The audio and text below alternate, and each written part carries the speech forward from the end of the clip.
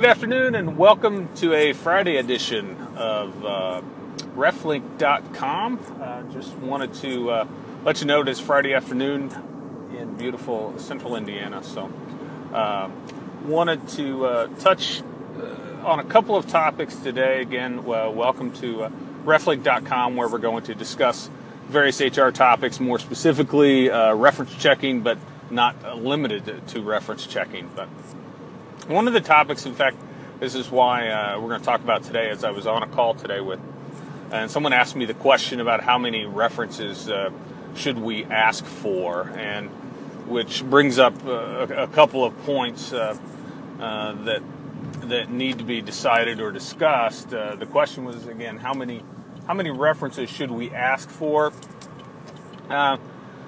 I guess, in my opinion on that thought is are you asking or are you requiring? We look at reference information, those responses as data.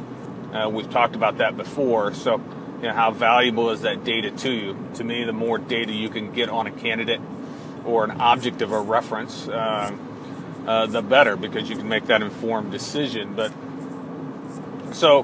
There's a lot of thought that goes into that answer, meaning that if you're asking for, that to me that is similar or the same as I would like to have.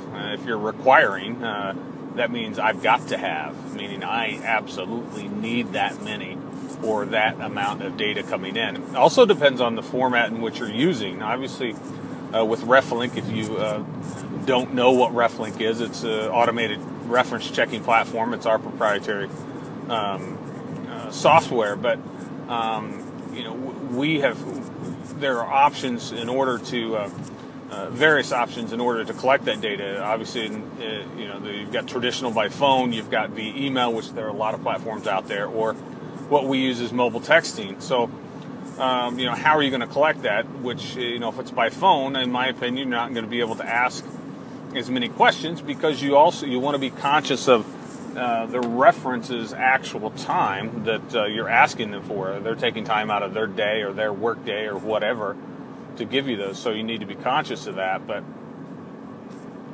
email's email. To me, it's a little quicker, a little better venue. And then you've got texting, of course, but you've got to make the determinations. What tool am I going to use, or what method am I going to use to collect that data, to determine the amount of time that it's going to take in order, a burden, so to speak, on that reference. So there are many variations of reference questions and types of reference. Is it a work reference? Is it a volunteer reference? Are they going to be working around children? Are they going to be working around hazardous materials? Are they going to be working, are there license requirements? Are there, this and that, certain character traits? And you can't identify a character trait by asking what kind of character traits that this particular person may have. You can't do that. You have to get around, because one of the common knocks on reference requests is that no one's going to ask or supply a reference that's going to give them a bad reference. And that in most cases is true. So you have to ask questions, in my opinion, that are going to get you the answer, or get you around the answer, so you can make a determination based on a series of questions. Are those open-ended questions? I like open-ended questions personally. They are cumbersome and sometimes hard to work with, but I like them.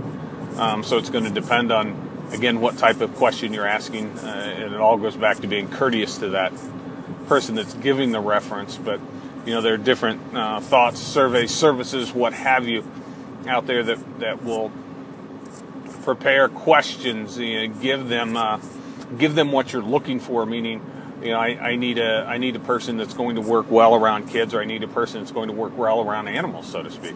And they can configure questions or statements, a series of them, to get to that trait that you're wanting to. So, overall, how many reference questions should I ask is going to be a personal preference, but it's also going to be closely related to the data that you're wanting to gather. So, I appreciate your time, and until next time, we'll talk soon, and happy reference checking.